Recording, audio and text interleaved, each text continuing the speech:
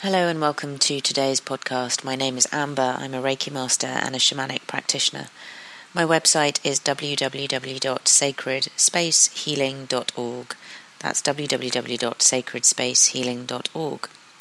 Today's podcast then is focused on our greatest gift to the world and how we can present our greatest gift to the world.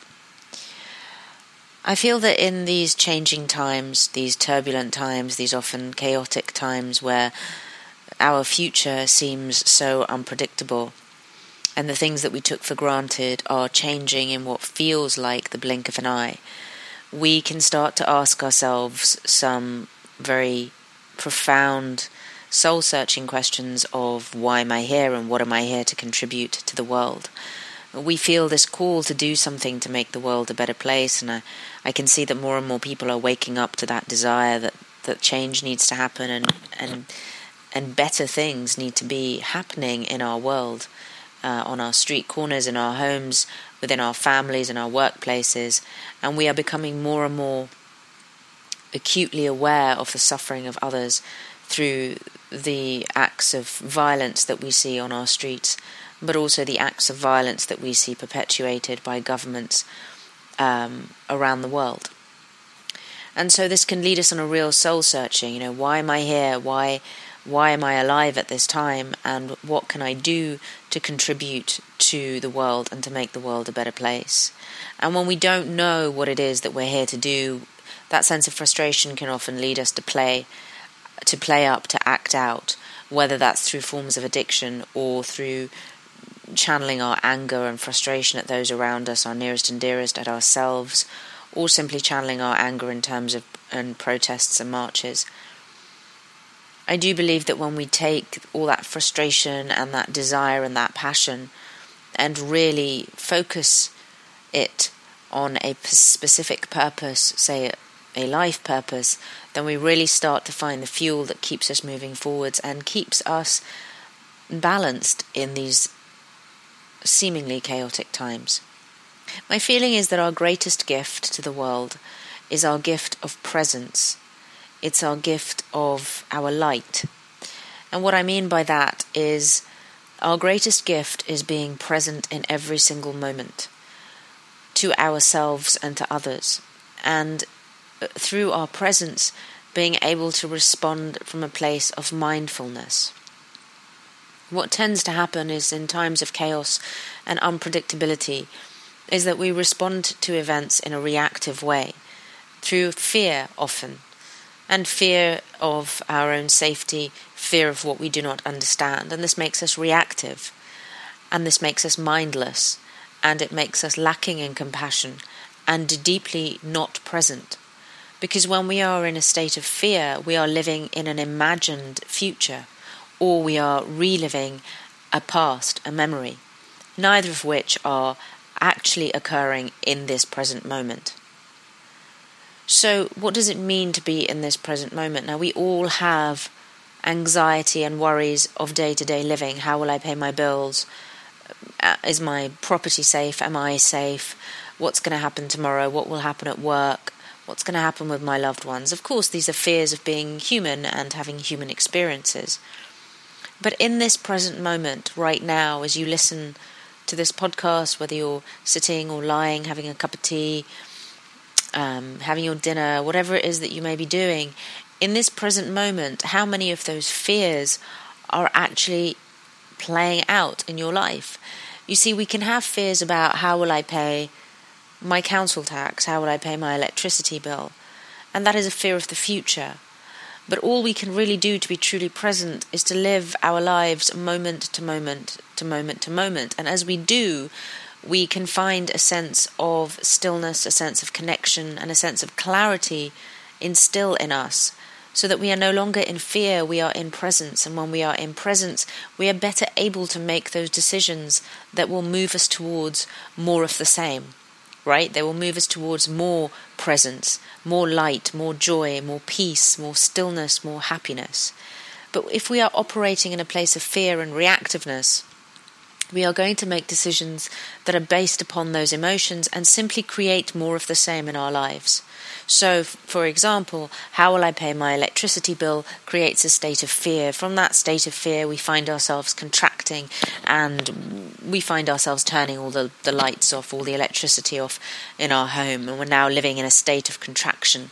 That state of fear, that state of contraction now has disempowered us in some way. If we don't turn the lights on, if we don't turn our electrical appliances on, we're unable now to communicate with the outside world. We're unable to ask for help. We're unable to go on the internet and to find that job that may assist us. We're unable to chase up those leads that might assist us because we've gone into a state of fear and constriction. Now, that's an extreme example. Very few of us would actually switch off all electricity if we were worried about our electricity bills. But in a sense, that's what's happening when we're in a state of fear. We contract, we constrict, we tighten, we become less than.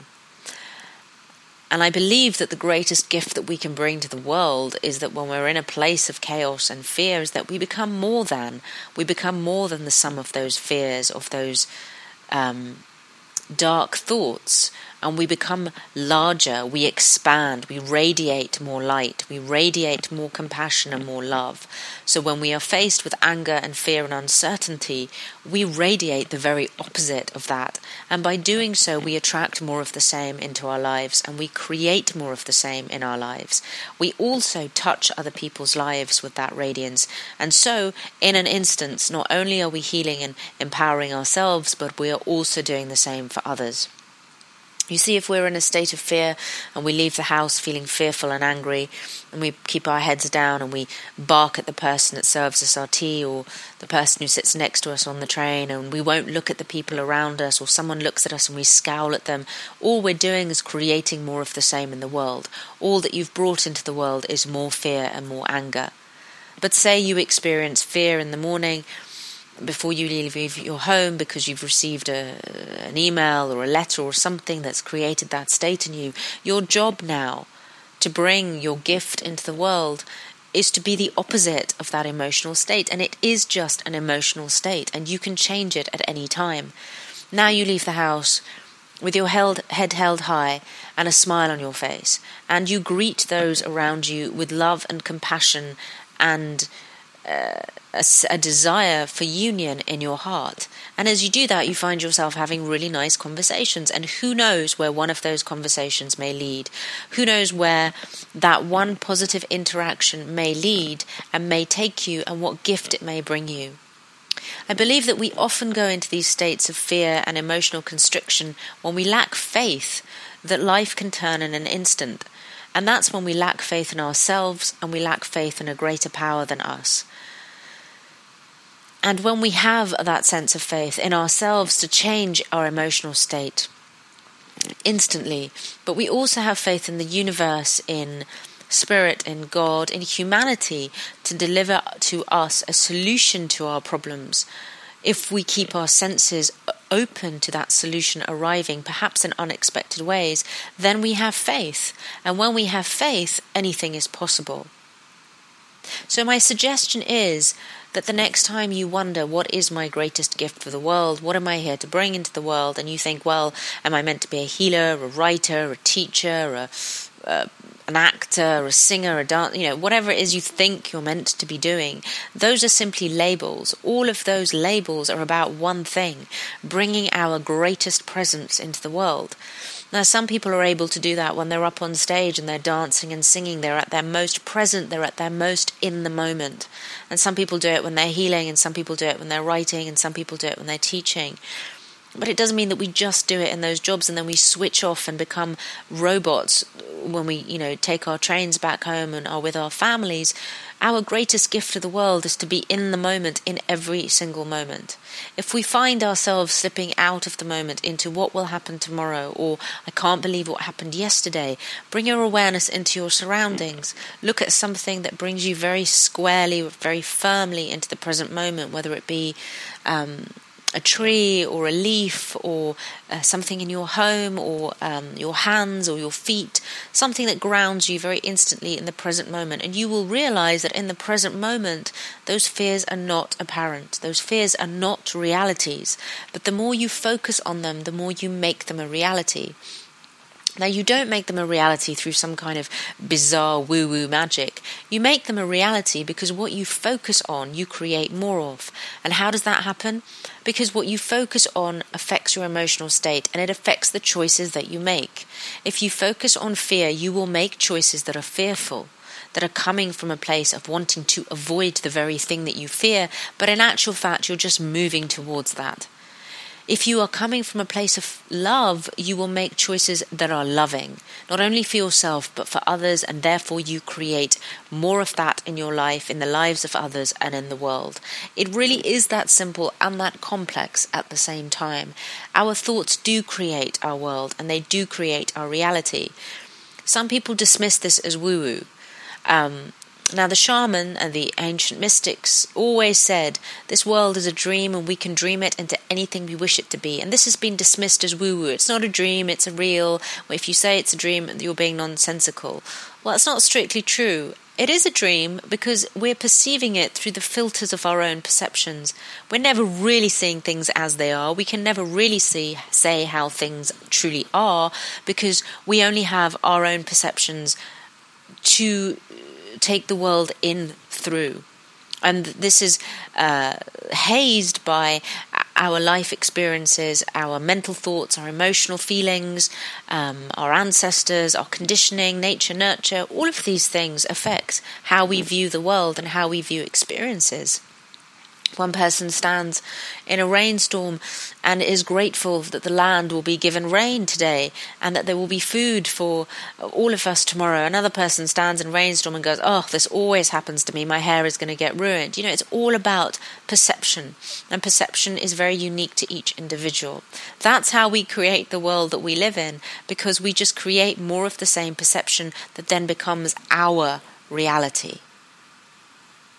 Therefore, being present in that very moment, whether it's a rainstorm or it's a bus queue or it's whatever it might be for you, allows you to change your emotional state in that very moment and not be a robot. Walking through the streets of London, and it is very present in London and much less so in cities outside of London, much less so in places that are near the sea or close to nature, and also in other countries around the world. But it's something very, very particular to London sometimes, but probably to most big cities, is this kind of robotic mindlessness. And if you are a robot, if you are someone that wanders around with your iPod plugged in, listening to music or watching something on your phone on the tube or reading that terrible Metro free newspaper that's full of fear-mongering and not even anything that could be called journalism, or reading some trashy magazine in some hairdresser's salon, wake up from the mindlessness, wake up from the sleep, wake up from the matrix. The music that you listen to affects your mental state and your emotional state. It creates emotions in your body. If you're going to listen to violent, aggressive music, you're going to feel violent and aggressive on some level. If you're going to listen to music about heartbreak, you're going to feel grief on some level and believe that all love is doomed. I'm not saying you need to listen to happy, clappy music all the time, but be very careful about what you're putting into your energy field. If you're going to read trash about how some celebrity is a size 0 and someone else has had Botox and someone else is who knows what, and you're going to compare yourself to airbrushed images, you're going to feel bad about yourself. You're going to be feeling a state of a lack, wishing that you had more. I wish I had those shoes. I wish I had that person's lifestyle. I wish I had their house. Don't do that to yourself. Be present in the moment. All these things are distractions from being in the present moment, from being present moment to moment in terms of what is happening in your body, what is happening around you, and what is happening with the people around you. My invitation is spend a week with no iPod, not glued to your phone, not glued to a TV screen, a magazine, a terrible Metro, in inverted commas, newspaper, but actually just being aware of your surroundings, aware of the buildings, of the landscape, of the air, of the sunlight, of the people around you, of the noises around you, and being aware of how all of these things affect you moment by moment, moment by moment. Do that for a week and see what that does to your sense of awareness. It will take you out of the sleep matrix. It will wake you up. Our greatest presence to this planet is being awake, being mindful, being present, and shining our light. The sooner you wake up, the sooner you make a difference in the world, or stay asleep for a very long time and make absolutely no difference whatsoever to this planet. The choice is yours. And so until the next time, so it is, and so it shall be.